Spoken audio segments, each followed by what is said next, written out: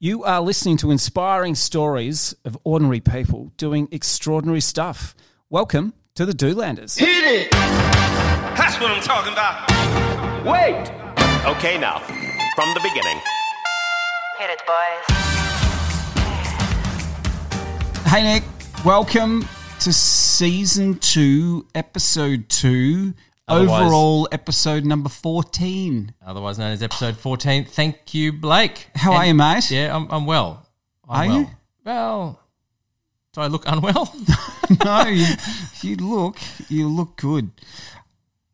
Who are we talking to today? Today we have Dave Harris.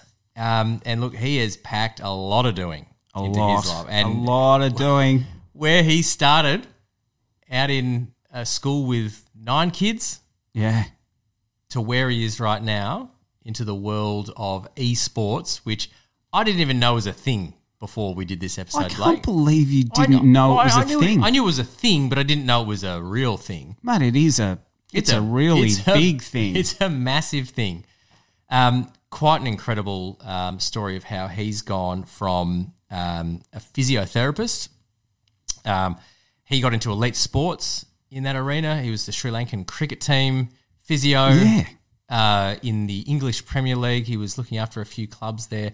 Fulham, Bristol City, like these are like top level, major Premier League clubs that he was the physio at. But he just had this burning desire inside him to contribute more in a bigger, more impactful way, and became an entrepreneur. And I don't even think at that stage, when the first time he left being a physio, he knew where he'd end up, and it's quite an incredible story. It is, and journey that he's embarked on. Yeah, one of his startups, he actually created an insurance business for sports people. Yeah, he saw a gap in the market. The way that people were being insured for sports, was not as efficient, I suppose, as it could have been done. Have you ever thought about that? Insurance. Insurance for what? For some of your body parts. Some of your body parts. Did you know that Cristiano Ronaldo had his legs insured for $134 million whilst he was at Real Madrid? I reckon you need to insure your thighs. You think so, with all the writing that I'm doing? I do. Now, back to Dave, entrepreneur, Boston Consulting Group, the GM at the NRL, and now all over eSports. What an incredible journey. Yeah, cracking journey. Here he is, the MD of Guinevere Capital, and someone that sure knows how to read the play. And when he does, he absolutely shapes what he does next. Blake, do you like stories of people doing? I love stories of people doing, Nick. Well, if you out there like stories of people doing and you want us to make more stories of people doing, then like this podcast, subscribe, and tell your mates, because the more people we have listening, the more episodes we can make, and that's better for everyone out there who's doing or wants to do. And as Arnold would say, do it. I thought he said I'll be back.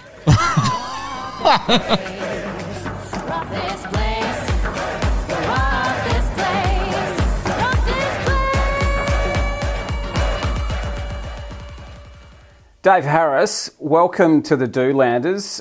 Thank you for joining us. How are you? I'm well. Thanks for having me on. Absolute pleasure. Nick, how are you?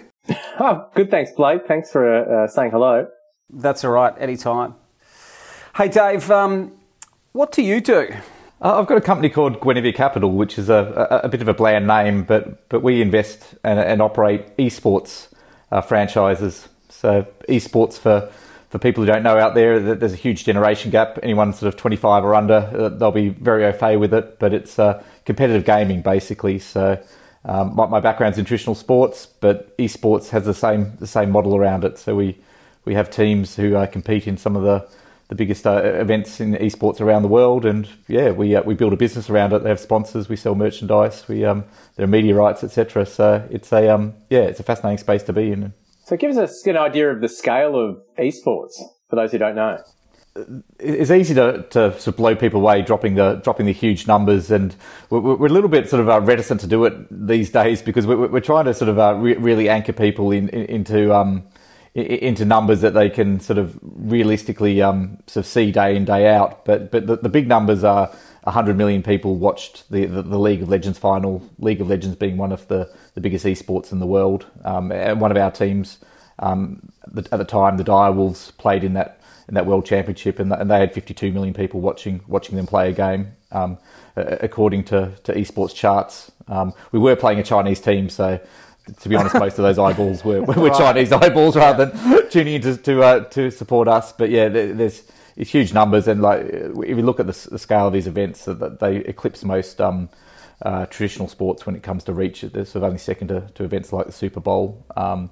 But yeah, when it comes to commercialisation, the numbers haven't quite caught up yet, but there's still big contracts out there. Sort of players are getting paid over $1 million a year in contracts. There's a prize pool for one tournament that's over $25 million.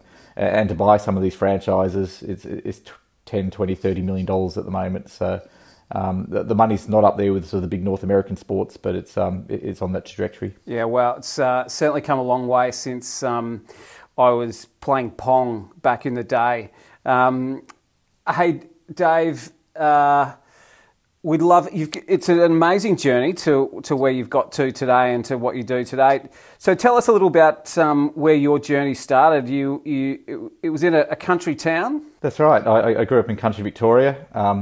It wasn't technically in Bonnydoon. It was the town next door to Bonnydoon, but I still say Bonnydoon because it cracks up people who've seen the castle, and you get a stirring rendition of Going to Bonnydoon sung. But yeah, we're a small country town. There's only 9 people in my primary school, and I lived in the country until the day I turned 18. I moved to Melbourne to go to university and live on campus at Queen's College. But up until then, I was very isolated. Grew up on a farm, but again, it was a good upbringing, and I guess gave me some of the motivation to get out there and see the world, which I did later. And you had a couple of influences, although you went to a school where there wasn't a lot of people, but you had a couple of influences through your perhaps through your younger days that shaped your interest in sport. Yeah, my PE teacher at high school, Mr. Nadge, just thinking back on it, is probably one of the big influences. I was reasonable at sport. I never got quite to the top level at anything professionally, but I sort of got to a few state finals here and there, and he was really supportive of my training and getting me connected with coaches and various people. And I guess academically, looking back on it, he helped shape a lot of, I guess, my approaches to things in general, being very outcome focused as opposed to process focused. I think I tell people that the year after I left, the highest male mark was 53%. But we were lucky in that year level I was there. There were a few of us who actually had a bit of academic focus, and yeah, he sort of almost encouraged us not to focus on the pass fail things, the things that didn't matter. It was very much playing the game to get the TR and get to where we wanted to go. Some of us wanted to go to physiotherapy, etc., which had high cut-off scores. And yeah, I think there's a lot of private schools out there that pride themselves on sort of driving marks, etc. And sometimes the state system is a little bit of babysitting. But yeah, there was a small group of us, and a great group of teachers, including Mr. Nadge, which sort of helped a few of us in that year level sort of take that step and get the marks to get into the university courses and the professions we were really striving for. Yeah, and like you said, you enjoyed sport. You were pretty good at some of them. You were telling me earlier, like was it fourth in the world at row gaining? Is it for the uninitiated? What does that mean? Yeah, the key to getting a good world ranking is to pick a really obscure sport. Yeah. So yes, I was. So in junior row gaining, we were world ranked in the pairs.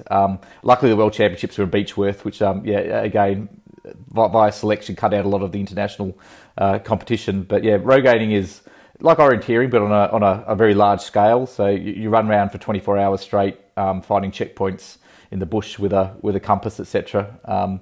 So yeah, I still do a few these days. It's great for getting in the outdoors. Definitely not as competitive as I used to be, but it's sort of a combination between sort of navigation and long distance cross country running. I guess. And you're a pretty good runner. You're still fleet of foot. I am. Again, it's unfortunately I'm the wrong side of 40, so it's quite hard. You remember yourself in your heyday in a lot of sports, and then when you get out there, it's not quite the same. But yeah, for fitness, and I've dropped like many people. Well, I think one way or the other. But during the COVID period, I've definitely dropped a lot of weight. I'm almost down to fighting weight just to get out of the house. I'm going for runs incredibly regularly at the moment, so I've got right back into it. Nice one. How much have you dropped? I've dropped about 6 kilograms. So for work, I've been travelling a lot. I've back and forward to London up until COVID, sort of every month or so. So the Heathrow injection does hit you, as well as those hotel buffets where it just seems a waste not to take advantage of them. You feel like a tosser going into a full hotel buffet worth about £20 and having a bowl of cereal. So I always partake in the hotel buffets, but it's been nice to have 6 months in Sydney where it's been something a little bit more straight down the line at home. Nice, good to hear. Hey, you said you were out of home, like you left the country the day you turned up at uni on the day that you turned 18. Was that deliberate? Like, were you just hell bent on getting out of there, or? No, complete coincidence that 18 years earlier I was born on February 19th, which was also the first day of O week. But I think it is that was a life-changing time for me. Obviously, I'd been in a very sort of rural environment, and then got to Queen's College and lived on campus, and we're surrounded by people that were, I guess in some ways a lot more similar to myself. It was great to have both the network living on campus down there, but also in physiotherapy, because it's even though it's a reasonably high cut-off score to get into physio, it is a bit more down to earth, and there's a lot of sort of people a bit more focused on sport and socialising than necessarily the hard academic studies. So I managed to get through those 4 years of university, but again, it was very much a rounded lifestyle. There was a lot of socialising as well as a bit of study in there, and again, it comes back to that theory of getting what you need to get where you want to go. And for physiotherapy, at the end of the day, to get registered, you just need to pass. It's quite funny looking back at it. All the honours students never really got that stronger career afterwards a lot of the time, just because they didn't really have those interpersonal skills which were quite important in the profession. So it was a great 4 years down in Melbourne through university. I really enjoyed, and particularly living on campus. Some of my best friends today, my social network is a lot of them are from Queen's College. Shout out to Nick. I haven't seen him for about 20 years, but that's where I first met him as well. The power of social media. That's right, stalking. Yeah. Well, that's what they call it. Exactly what they call it. Did you start something like a play-by-email game at some time around the Queen's College timeframe? That's right, and again, it shows how old I am, and people in the industry really laugh when I start talking about play-by-email games, considering the technology in the games these days. But one of my friends from school, Chris Horn, we sort of both enjoyed games in general, and I think growing up in country Victoria on a farm, a lot of the time there weren't people around for me to socialise with. My nearest neighbours were sort of probably a couple of kilometres away. So I spent a lot of time gaming when I was on the farm growing up, and we got to university, and we discovered this play-by-email game, and sort of again the internet hadn't really taken off too much there. You could either run a phone line down and get your modem in and get the dit, or you'd go into the library, and we started playing this play-by-email game, Atlantis 2, which was effectively just a text-based game. You type in your orders, it would go and email them in, it would go into a processor, and once a week you'd get your turn report back. And we just had fun doing it and thought it would be it'd be cool to make our own, and so I sort of designed a game. Chris was a very good programmer. He turned it into coded it up and made it all work. And over the years I think we had about 10,000 players signed up, and we made about 50 grand out of it. So these days that's not much, but back in the day that was actually quite a bit of money, quite a bit of coins. So it was that was probably my first startup, and I've obviously done a few since. But again, I think it's great to take something you're passionate about, do it just for fun, and then if you can make money out of it on top, then that's even better. Yeah, amazing. And at that time, so it was you're at Queen's, you're studying to be a physio, you've created this game, you've made some good cash. What was the thought process around what am I going to do next from a career perspective? Yeah, I was still incredibly passionate about sport. By that time, I'd well and truly acknowledged I was never going to make it as a professional athlete. So that the next best thing was to be a physio and still get to hang around with them and go on tour, etc. So my focus was getting into sports medicine and getting a role with a professional sports team.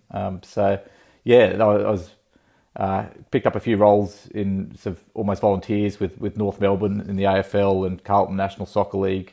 But yeah, as I said, I'm always a believer if you just, opportunities will come up at some stage. And I was just very lucky. I was actually, as a Wyvern, which is alumni of Queen's College, I went back down to watch a cricket match and I was just sitting on the side of the field and chatted to one of the tutors who was at Queen's, who was tutoring physio, and he'd just been offered a role with the Sri Lanka cricket team, but he couldn't do it because he was finishing off his PhD. And I just sort of put up my hand, and it's been a theme throughout my life. I've put my hand up for things I'm horribly underqualified for, but if you don't ask, you don't get. So just asked for the contact details and started putting myself forward for this role. And there was a lot of back and forward over the next few months. It was on again, off again, or whatever. Then all of a sudden they said, we need you. Can you be here in 2 weeks? So I just packed up my life in Australia, moved to Sri Lanka, where I'd never been before. Very much a third world country with a civil war on the time, with the Tamil Tigers kicking off. But it was the first big overseas adventure, and I didn't really get back to Australia for another 12 years after that. But it was amazing opportunity. That's sort of where the big roll through sports medicine and then on to sports business started, I guess. That's amazing. And how did they know that you were any good as a physio? Yeah, again, I had a few reasonable references, right. But at the end of the day, there's a baseline of expertise, and then it's actually being able to fit into that team environment. And I was a reasonable sportsman, and particularly being sports physio back in the day, you had to be a jack of all trades. You spent more time hitting catches and wicket keeping and doing rub downs and hauling kit around as you did actually trying to fix injuries. So I basically, they wanted someone to do a bit of the fitness work, etc. So I had a bit of I could talk the talk at least in that front. But yeah, as I said, my entire career, it's been a little bit of imposter syndrome early on, and then before you know it, you're overqualified. So it sort of rolls from one job to the next. And I've always got the belief if you're feeling comfortable in a role, then you're just being lazy. Really, you're not stretching yourself. So I'm always up for taking on a challenge. And yeah, luckily no one's died on my watch. But it was a great experience. And Alex Konturi, who was working with the Sri Lankans at the time, he went on to the Australian team, but he was definitely a bit of a mentor while I was there. He took all the good tours like England and the Caribbean, and I ended up in Pakistan and UAE and some of the less salubrious tours. You would have got to have met some amazing people, and being in those sort of high performance environments early on. Is there anything that sort of stands out around what you learnt that you could apply to your career later on in life or as you've moved through? Yeah, definitely. I think it is the mindset. I've worked with a lot of professional athletes, and the impression you get from the media is always very different to the person themselves. So I guess growing up, one of my heroes was Steve Waugh, and I thought Shane Warne was a bit of a douche, to be honest. But like, you actually get to work with him, and Steve is a great guy, but one of the gruffest blokes you'll ever meet. Like, I didn't have a lot to do with him, but yeah, it's a 2 words, whatever. Whereas guys like Warne, you're really sociable. You sit around the pool and have a chat and yarn and all that. So yeah, I think it's, and you realise, I think what you realise is everything looks incredibly sexy and complex from the outside, but once you get inside, everything's just normal people. And whether that's sort of professional sport or big business or whatever it is, I think your impression from the outside is very different to what it's like on the inside. And end of the day, it's generally just normal people. And even if you're running into someone in a sort of a fan based environment, it maybe looks like they're just brushing you off. But when you can see the other side of it, they've had a long day. It's sort of they're happy to scribble a few autographs and move on. They've got nothing against the 500 people running up trying to take photos of them and ask for autographs, but it's just you can see both sides of it. I've got one more physio related question before we move on to your journey off to Oxford. I've often seen physios sprint out onto the ground at cricket games or other sporting games with a can of magic spray. tell us what is in that can of magic spray, and does it actually work? There are a couple of active ingredients in there, sometimes with lidocaine or something like that. But yeah, to be honest, there's a fair dose of placebo. But if you run all the way out there and just say, toughen up, tiger, stand up, you'll be right. You're not really justifying your role. So yeah, a quick spray of the magic spray. If nothing else, it makes you feel a bit better, like you've done something. And I think it gives the player who's been rolling around on the ground an excuse to get back up again. But cricket's not too bad. Generally, if you get hit, it's it hurts. But yeah, it's when I've worked in sort of football Premier League clubs or football league clubs, that's where it really annoys you, where you've got to run all the way over to the other side of the ground for someone who's just basically just tripped over the shoelaces sometimes. So you worked in some Premier League clubs? Yeah. I wasn't head physio, but I was lucky enough while I was over there. I did a bit of work with. So after Sri Lanka, I moved over to UK.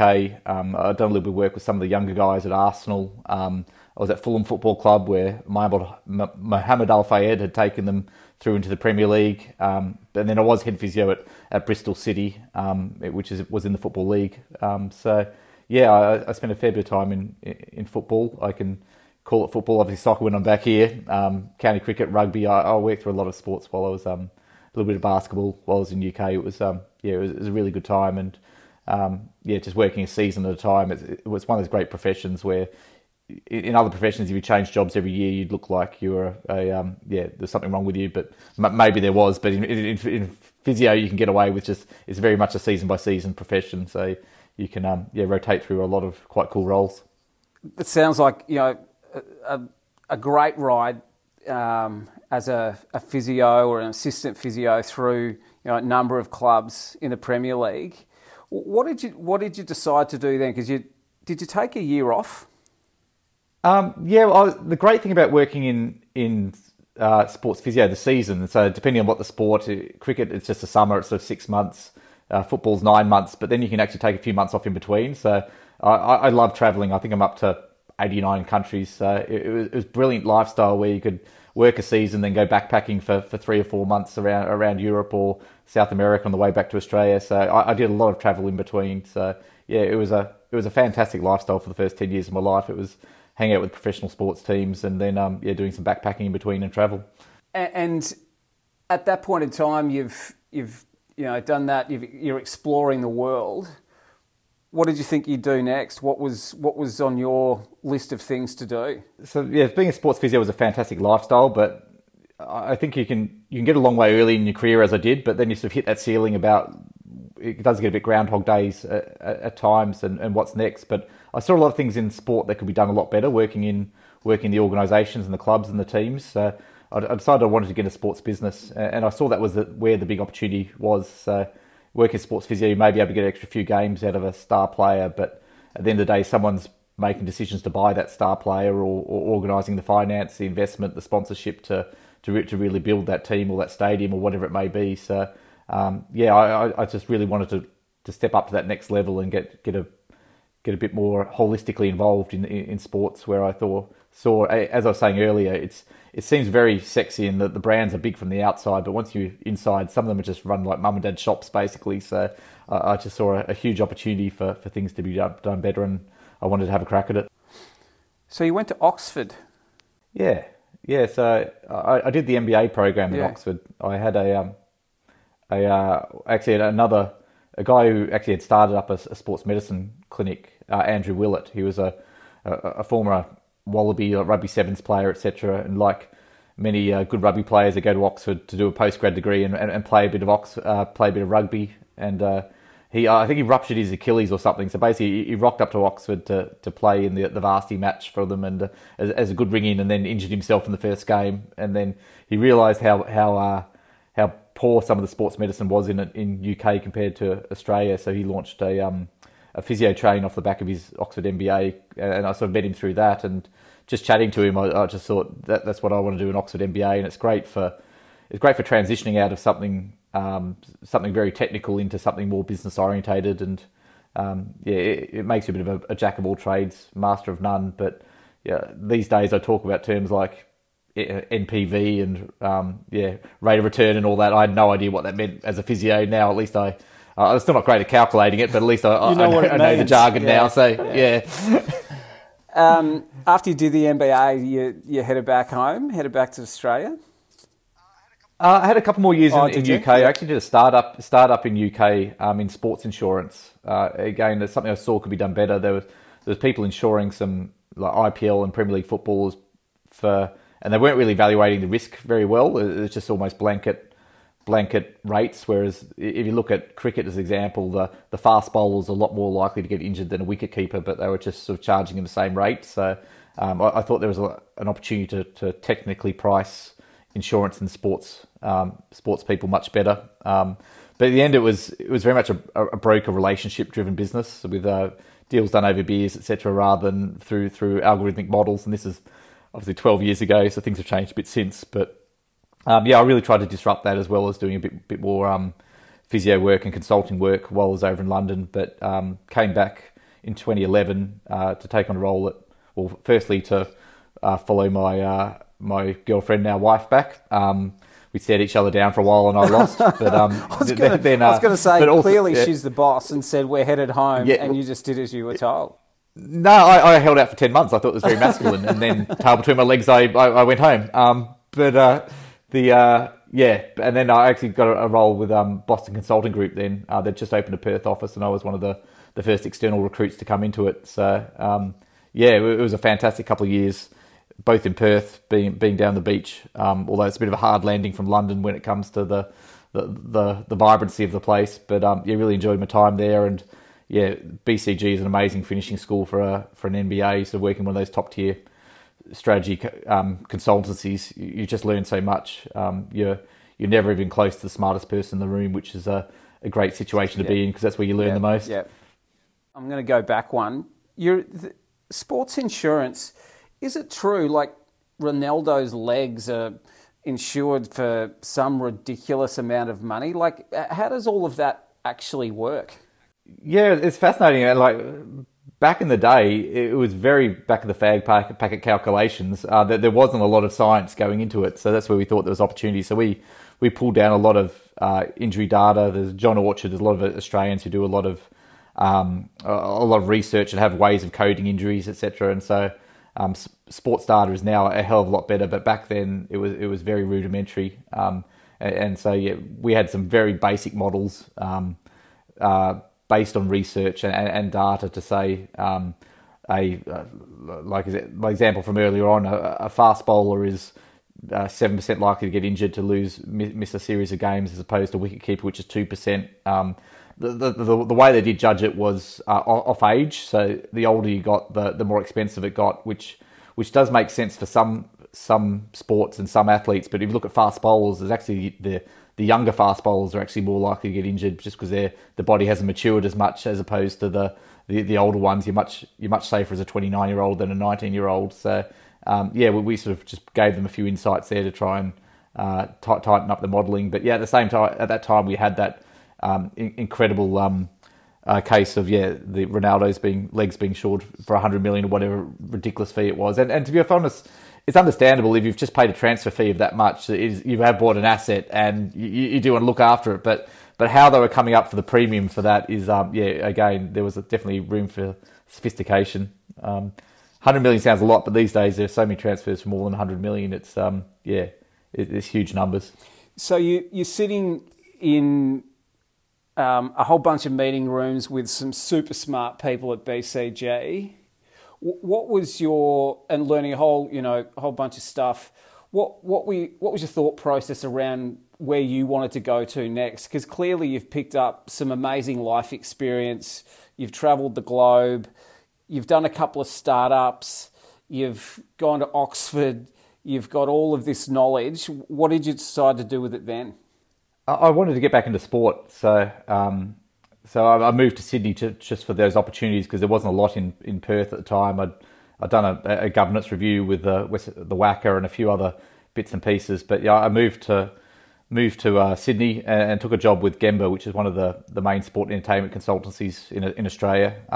Again, that was a fantastic experience because did projects across a lot of different sports, did some work with the FFA, a lot of work with the Australian Sports Commission, as it was known at the time, sort of in boxing, swimming, etc. Sort of worked on a new strategy for Swimming Australia in 2013 after the 2012 Olympics had been a bit of a debacle. So it was great to both build my network and get experience and work with people like the founder, Rob Mills of Gemba, and people who have been in the industry a long time. So it was great also for building up my Australian network, because I hadn't actually been in Oz for about over a decade. So it was good to sort of re-immerse myself in the Australian sports landscape.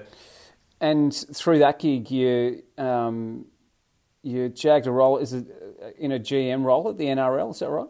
That's right. Yeah, I was consulting in, and then ended up sort of, it was ridiculous paying consulting rates the whole time when I'd been there a long time. So I sort of transitioned into a GM role there. I sort of worked in marketing, content, digital originally, and then club and state services, and then eventually commercial. But it was a really interesting time to be there. It was they'd just done a big TV deal of over $1 billion, and had brought in Dave Smith, who's a banker, a foreign banker, a Welsh banker, as opposed to a rugby league guy, which was a very interesting time. And I guess I sort of managed to thrive to an extent in that environment because I had the management consulting skills, which probably a banker could relate a little bit more to when you're putting a PowerPoint deck in front of them and a few models rather than a she'll be right, it's the vibe of it. But then, it was that they started what's called a growth and innovation fund, which I think was strategically really, really smart. The commission saw that these big TV deals weren't potentially going to last forever, so they wanted to invest in sort of diversifying revenue streams. So I managed to pull quite a bit of money out of that fund with various business cases. One of the big ones being membership. So I think we took the membership base across the league from 228,000 to 330,000 members over 3 years of running that program, and it then finished. And if you look at it today, the membership base is still 330,000. So it showed it worked, and again, there were a lot of extrapolations, but we felt that brought $10 million a year into the ecosystem through that. Things like membership, we had a fan relationship management center. We took a lot of the philosophies and approaches from North American sport, which is ahead in a lot of ways in sports business, not necessarily in sports science. But we built out sort of call centers for sort of clubs to contact and relate and work with fans. We had group sales. We had a lot of digital initiatives, etc.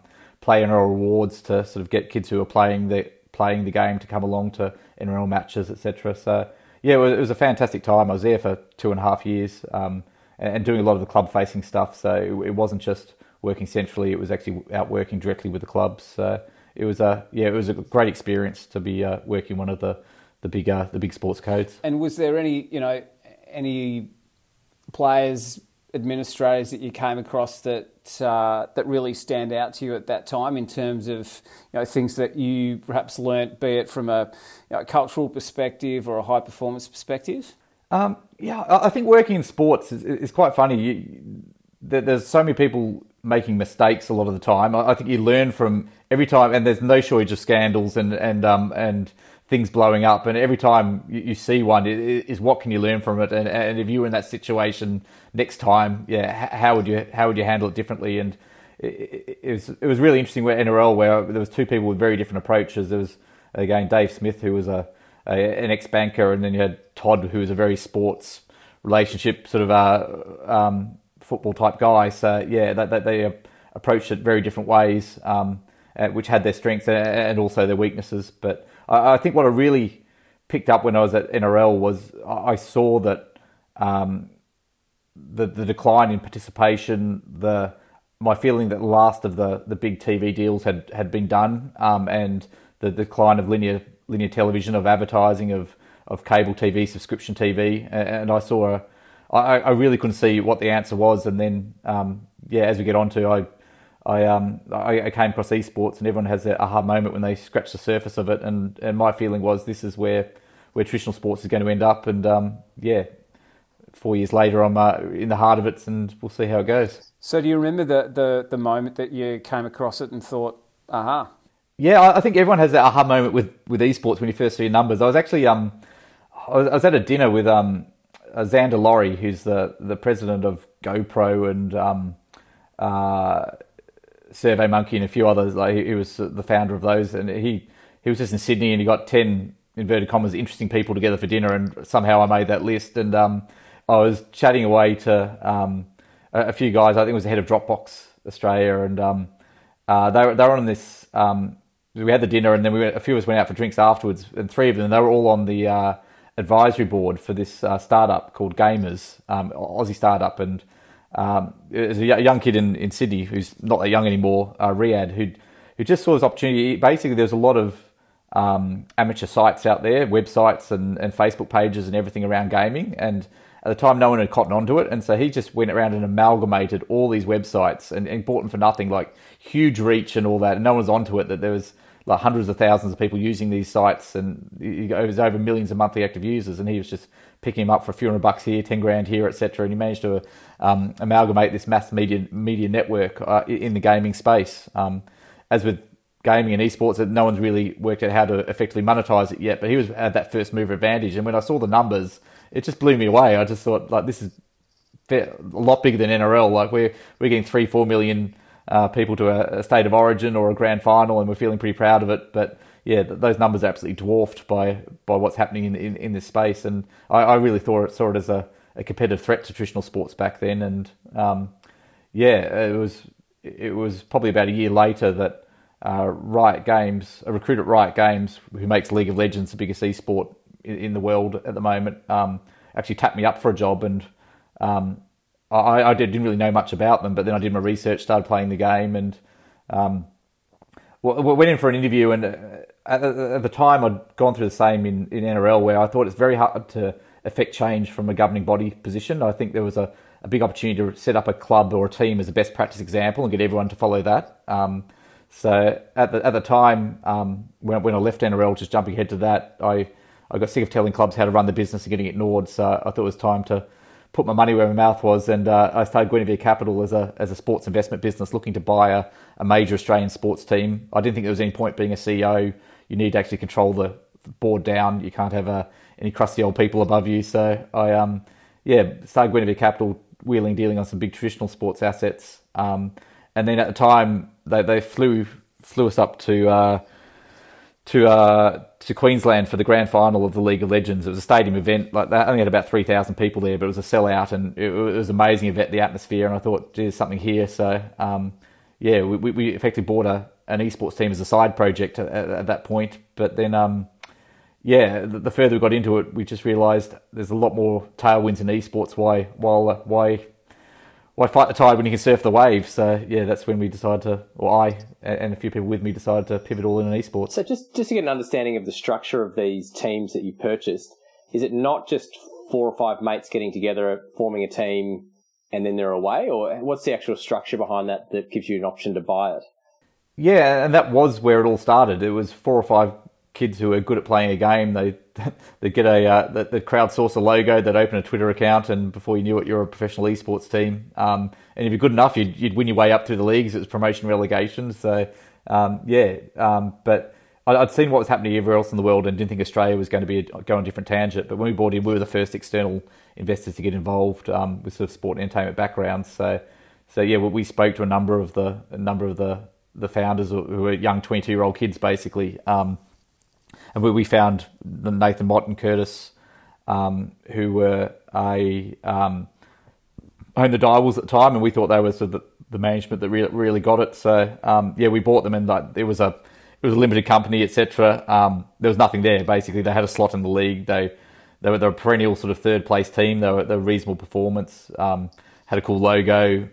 Had done a bit of stuff. Had social media accounts, etc. But if you tried to value it as an asset, there really wasn't a lot there. And even today, when we're talking sort of tens of millions of dollars on some of our big franchises, it's still very hard to value. I think traditional sports and tech are two of the hardest things to value, and esports sort of crosses over both of them. And I spend a lot of time trying to justify valuations, either driving them up or down. And it's a tough space to try and work out what you're actually buying or what you're actually selling. And so for you today, if you think about your business and what you're trying to do in the esports space, what is the What's the goal? I think it's a fantastic opportunity to actually shape an industry. It's evolving so quickly, as we're just talking about. It's gone from kids playing computer games in the bedroom to hundreds of millions of people watching online, full stadiums, and we're at Madison Square Garden or the Beijing Olympic Stadium. So it's just a fantastic opportunity to help shape the growth of an industry. And my goal is just to be part of that. And I think there's a lot we can apply from traditional sports into esports, both from a commercialization point of view and a performance point of view, which is what's been a part of our philosophy. And I think not only can you take the good, but you can try and help the industry avoid some of the pitfalls that traditional sport has hit over the last 100 years while it's been developing. So, I really enjoy the competitive aspect of it, of building a sports or an esports organisation.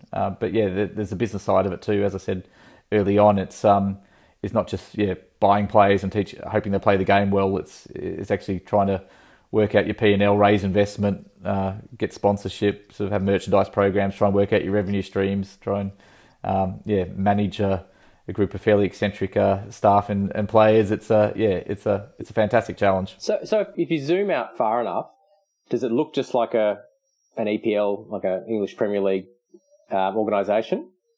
Yeah, as I said, whether it's tiddlywinks, computer games, or basketball happening in the middle, it's all the same. It's all the same business around the outside.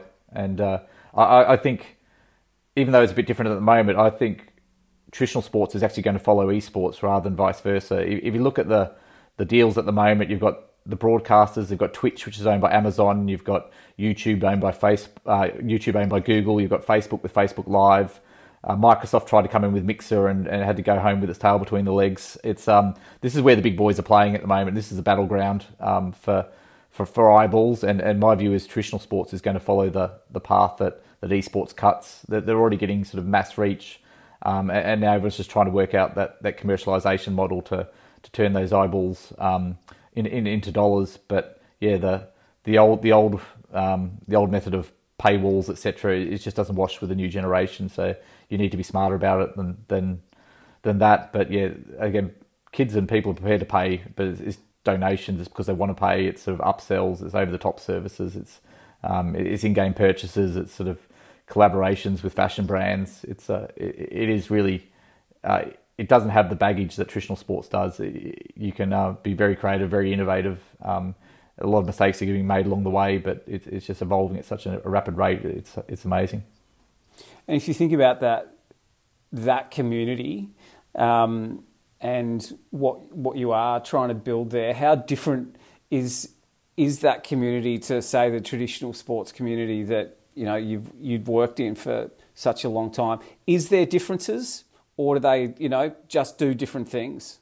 There's massive differences, but I think it's a generational thing. I think the average age of AFL fans about 45, NRL fans about 47, and that average age almost gets 1 year older each year, whereas it's just a younger demographic in esports. And I'm sure every generation says this new next generation is is weird and completely different. But I think the gaps between this generation come through because the internet, the digital transition that has come through over that time. They interact in very different ways. They will sit with their headsets on just like we are, playing games and hang out at night rather than in the milk bar or in the park. This is esports is sort of like the professional subset of gaming, and gaming is bigger than television. It's bigger than the movie industry. It's bigger than everything at the moment. So when it comes to the entertainment space, so it's not a fad. It's a transition from just the way people interact into these digital communities. And I come from traditional sports, and it is quite sad in some ways. I see a lot of the big sports are going to be fine, like English Premier League football is going to be fine, but it's those lower tier sports are really going to start struggling, I feel. But again, it's not an and or. It's about balance in life, and a lot of our professional players have been semi-professional traditional sports players, particularly soccer, etc. So the stereotype of some overweight loner sitting in the background is just not the way it is. These guys are elite and generally quite fit and very focused. And what sort of hours are they putting in? Like my 10-year-old son, he's trying to put in 12 hours a day on the Wii and the Nintendo. What sort of hours are these guys doing? So a lot of what we do is actually pulling back the hours because it's what's called grinding. They all just try and sit down and play games all day long, and I think by osmosis they're somehow going to get better. But we put a lot more structure around it, so we spend more time actually reviewing games and talking about it than actually playing it. So they'll do what's called a scrim block. So they'll play 3 games, effectively practice matches against another professional team. But in between each of those, it's actually reviewing it. What do we do well? What do we do poorly? What are we going to do differently next time? And it's actually sort of really compartmentalising your day. So it's how much you learn from every game you play, not how many games you play. And if you look at sort of the team we're involved in UK Excel, they've got guys from Schalke Football Club, etc., who have bought in, and they do everything from sleep, hydration, nutrition. There's a lot, and the great thing is, like, people talk about performance enhancing drugs or whatever as trying to give you that few percent extra.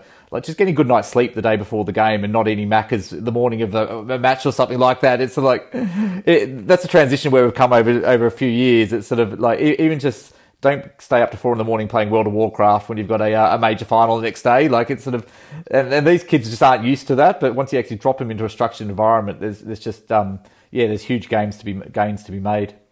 Love it. Hey, I'm really curious about you've had an amazing career. Like, it just appears to me that you've got an amazing self-belief that you can make stuff happen.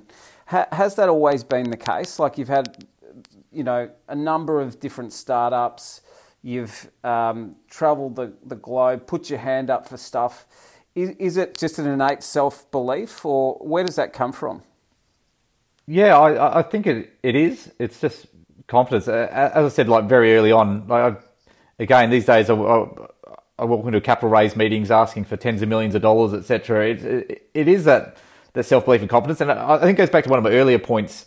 Everyone thinks that people in certain roles really must know what they're doing. But it's just not true. It's sort of, once you get into these environments, you realise that the bar actually isn't that high. And I think one of the great times was actually in working in Boston Consulting Group, where you got dropped into all these companies, and like I'm a physio going into a major mining company, telling them where they should be laying out their mines, and telling these technical guys that you should be doing X, Y, Z, and it's just there's a degree of just common sense, pragmatism, and I guess I'm a believer. I can work anything out. It just takes time, but again, get the right people around you. It's sort of, if you don't understand something, just ask, and then you do understand it. It's sort of whatever it is, whether it's physio or sports or finance. It's it's having that confidence that you can work anything out, and you can get the right people around you when you can't do something. There's someone who can, and just bring him on board. You said that you came back to Australia and moved across to Sydney to expand your network. Have you had some people that you've been able to lean on for advice along the way? And do you remember any of that advice specifically that's giving you more confidence to do what you do? It's an interesting one. Yeah, my major sort of network at the moment when it comes to business and all that is people from BCG back in the day. Right. And I've got it's quite funny actually. A lot of the sayings from sport apply equally to business, and I have them as catch cries. So, like, my favourite one's Wayne Gretzky. I'm probably going to completely misquote it, but you miss 100% of the shots you don't take, and things like that. It's just like, if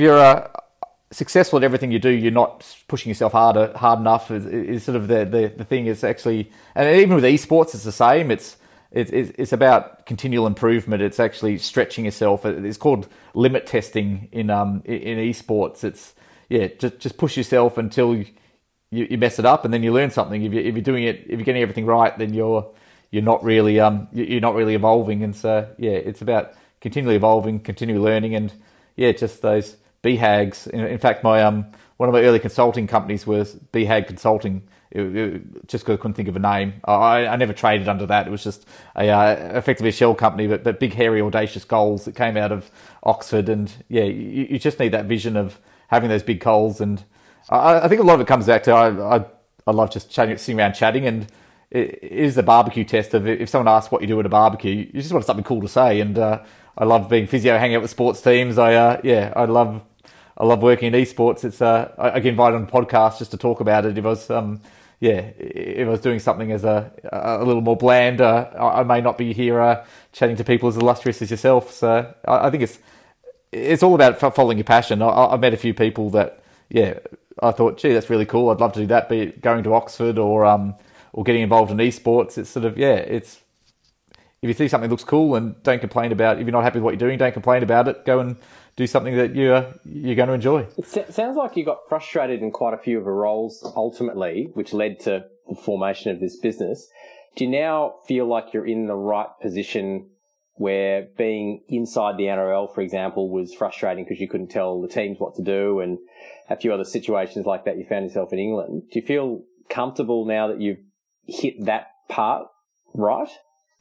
Yeah, it's interesting, and you're right. I do get frustrated easily in roles, and maybe it's a character flaw. I just last 1 or 2 years before I get bored and move on to something else. But at the same time, I feel like esports is just evolving so quickly, and it's so innovative. That there aren't any hurdles or any barriers at the moment. So I feel like esports is just evolving so quickly. You can really make a difference, and at the end of the day, that's what I want to be able to do. Just make a difference, I guess. And so, probably flipping a little bit back to even the barbecue question, in traditional sports, athletics pursuits, there's obviously, you want kids to see the heroes and try and emulate parts of that, be fit and active, be outside. There's a big push for that. Esports must have a negative connotation, especially for parents with young kids. How do you address that with people you talk to and then the people who come onto your teams? Yeah, it's quite funny. The big derogatory term amongst this age group and these gamers is boomers. It's sort of like okay boomer, which means you're an old fuddy-duddy basically. So, but yeah, we Do they call you a boomer? I try and keep myself young, hanging around with the cool kids. I think that's one of my strengths as well. Like everyone grows old, but you can be immature forever. I don't actually feel out of place, but hanging around with the 20-year-olds. Maybe they look at me funny, but I enjoy just rolling with the youngsters. It's quite funny. Like there's League of Legends of people in their early 20s and or late teens, and I can sort of have a beer and chat away with them. But you've got this new generation coming through Fortnite where they're still 16-year-olds, and I just can't relate there. It got to the point where they are genuine punk kids, and it's it is harder to relate to. But back to the original question. At a professional level, we're all about balance, and so they do gym sessions, and we sort of break up the day, so they don't just sit down playing games all day. But like, if you look at the parents just saying, I can't believe you're sitting down at a computer all day, that's the majority of jobs out there in the workforce. Most of you are actually sitting down at a computer 8 hours a day, tapping away and pretending you're doing something constructive like an Excel spreadsheet or a PowerPoint presentation. But if you look at it, the jobs are fairly sedentary in general, and it's all about breaking that up and not sitting there 8 hours a day and trying to break it up with a gym session at lunchtime or whatever it may be, and have it play a game or do a bit of work and then go for a run or whatever it is. So, and I think people, particularly that in our squad, actually now realise that mental health and to reset mentally is important, and there's a link between physical activity. If you sit down in front of a computer all day, you're not going to improve. You're going to actually sort of just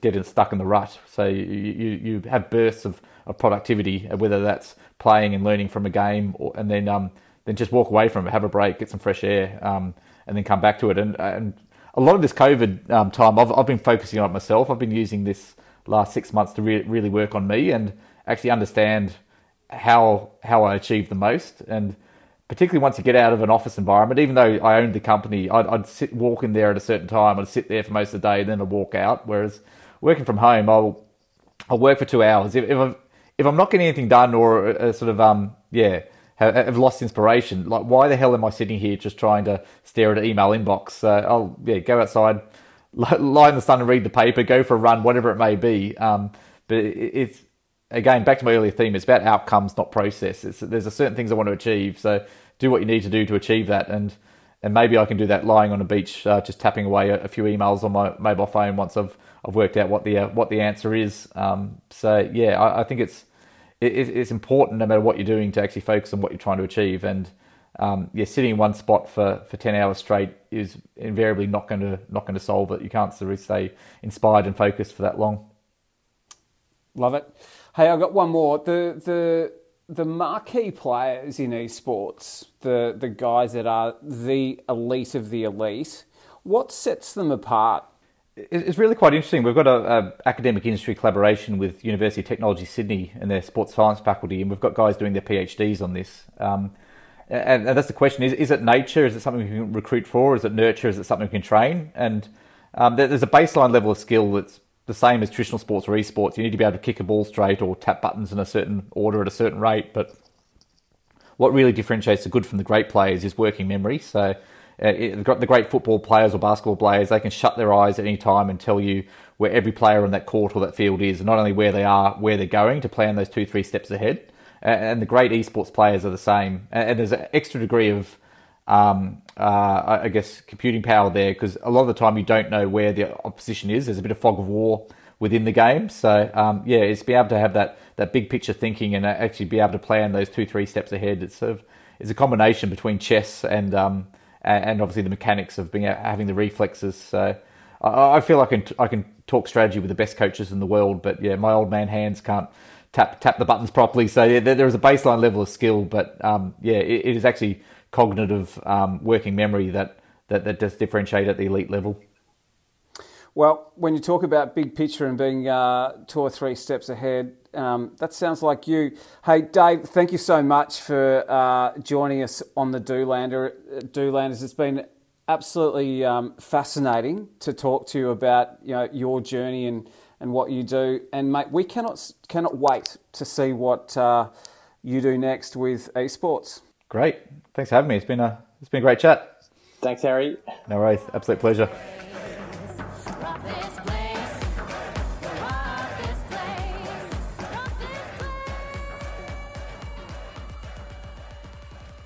That was Dave Harris. How good is Dave Harris? The thing that struck me about Dave was his self-belief and his confidence. He made that comment around there's this perception that people in all of the big gigs or the big roles, around the globe or around the country who are sitting in boardrooms, know exactly what they're doing. And the fact is that that's not the case. And he's just had the confidence to walk into these places saying, I don't know everything, but I've got a really good handle on what I can make happen here. Yeah. Love that confidence. What's your takeaway? Look, I think there was obviously the way in which he's arrived at eSports in particular, and he didn't actually set out to do that, obviously, is quite amazing. He chased certain things that made him feel good about the sort of jobs that he was doing. Yeah, like the barbecue test. He talked about the barbecue test that he wanted to be able to tell whoever he's talking to that this is what I do, and for him to feel cool about that. Yeah. And I think that's kind of good, because you've got to be happy and passionate about what you're doing and have an interesting, for him, it was important to have an interesting job to talk about, interests. But I was actually really interested, and I'm still kind of blown away by the size of eSports, and Dave kind of stumbled into it, kind of didn't stumble into it. He didn't set out to do that with his first gig. But having a look at a few stats here, is the projection is that by 2021, next year, there'll be 84 million viewers of eSports, which is higher than Major League Baseball, which has 79, and they're expecting 63 million for NBA. Still second to the NFL. These are obviously all American-based audience stats, but that just shows how big it is, and it's kind of this underground subculture for the older generation. Just thinking about when I used to play games as a kid, and you'd be sitting there watching your brother play and just going, oh, this is so boring, I just want to have a go. Now kids will jump onto YouTube and watch people play games. And I always scratch my head going, why don't they just want to play it? They just want to watch other people do it. And the realization that that's exactly the same as people watching elite sport, be it Yeah. any sort of elite sport, and going out and playing that same sport on the weekend. Different. You want to watch the best do it. Yeah. And you're doing it not only because you might take a little bit of that back to when you play it, but also because you love watching other people do that same thing. And esports is really no different. And isn't that like hasn't the penny just dropped? Yeah. Like the pennies through this discussion, the pennies like I'm watching Miller morning, noon, and night. Want to get on the iPad and watch people play Minecraft or whatever it might be. Going, what the hell? But I'm the same about footy. Yeah, exactly. It's entertainment. That's what it is, and there's no real difference. And the other startling thing about the way in which Dave manages his esports team is the balance Yeah. that they bring. Because you just imagine, this is me starting to be a bit of a boomer, even though I'm nowhere near being a boomer, that they must just sit in front of a console or a TV for 14 hours a day, just play. You have this image inside your head of beanbags and big Coke. Yeah, exactly. Coke on tap. Yet they're actually working out of the high performance centre in Sydney. It's weight sessions or gym sessions. It's go for a run, break up the day, and then you look at the average worker out there who would sit in front of a computer. It's probably worse now during coronavirus, sitting at your desk sedentary. Yeah. For the vast majority of the day. So that was a real eye-opener in that regard. Oh, me too. And I reckon given the scale at which esports is now expanding, Dave is an early, even though it's such a big industry already, he's early on this wave that is just going to sweep through. Mate, he's got everything. he's got a big set of waves coming up behind him. Yeah. He's certainly going to ride that thing in. Hey, I reckon there's a constant theme that we're hearing again and again and again through all of the people that we talk to that high performance doing, whatever that doing might be, there's got to be a balance. There's got to be a balance between the time and effort and work that you put in to what you're actually doing. But just as important is the time and effort and doing that you put into yourself that allows you to actually have the wherewithal, have the clarity of mind, have the physical ability to actually keep on doing. Yeah, and Dave talks about that. Obviously, just staring at an inbox 8 or 9 hours a day is not going to get you your best performance. Breaking it up with some physical activity or whatever it is that you might do to distract you is actually better to have those bursts of high productivity. And I reckon COVID, this whole lockdown situation, is going to change the way that we work forever. Like I reckon we'll balance when and whether we go into the office.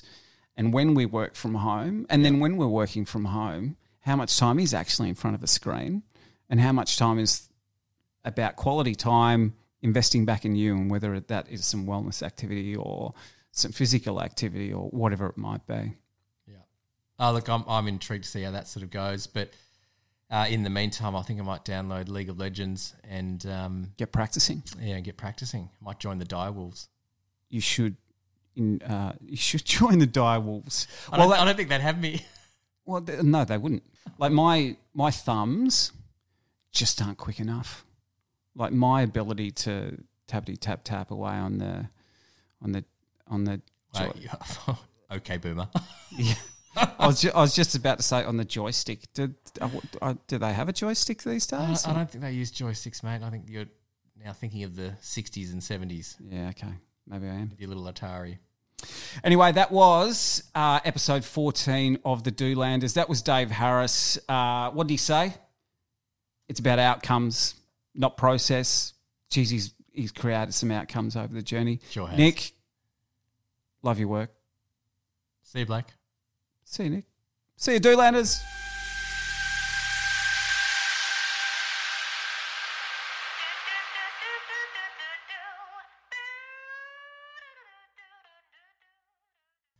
Hey, Dolanders, if you want to hear more inspiring stories and have this show grow to more and more listeners, do us a favour.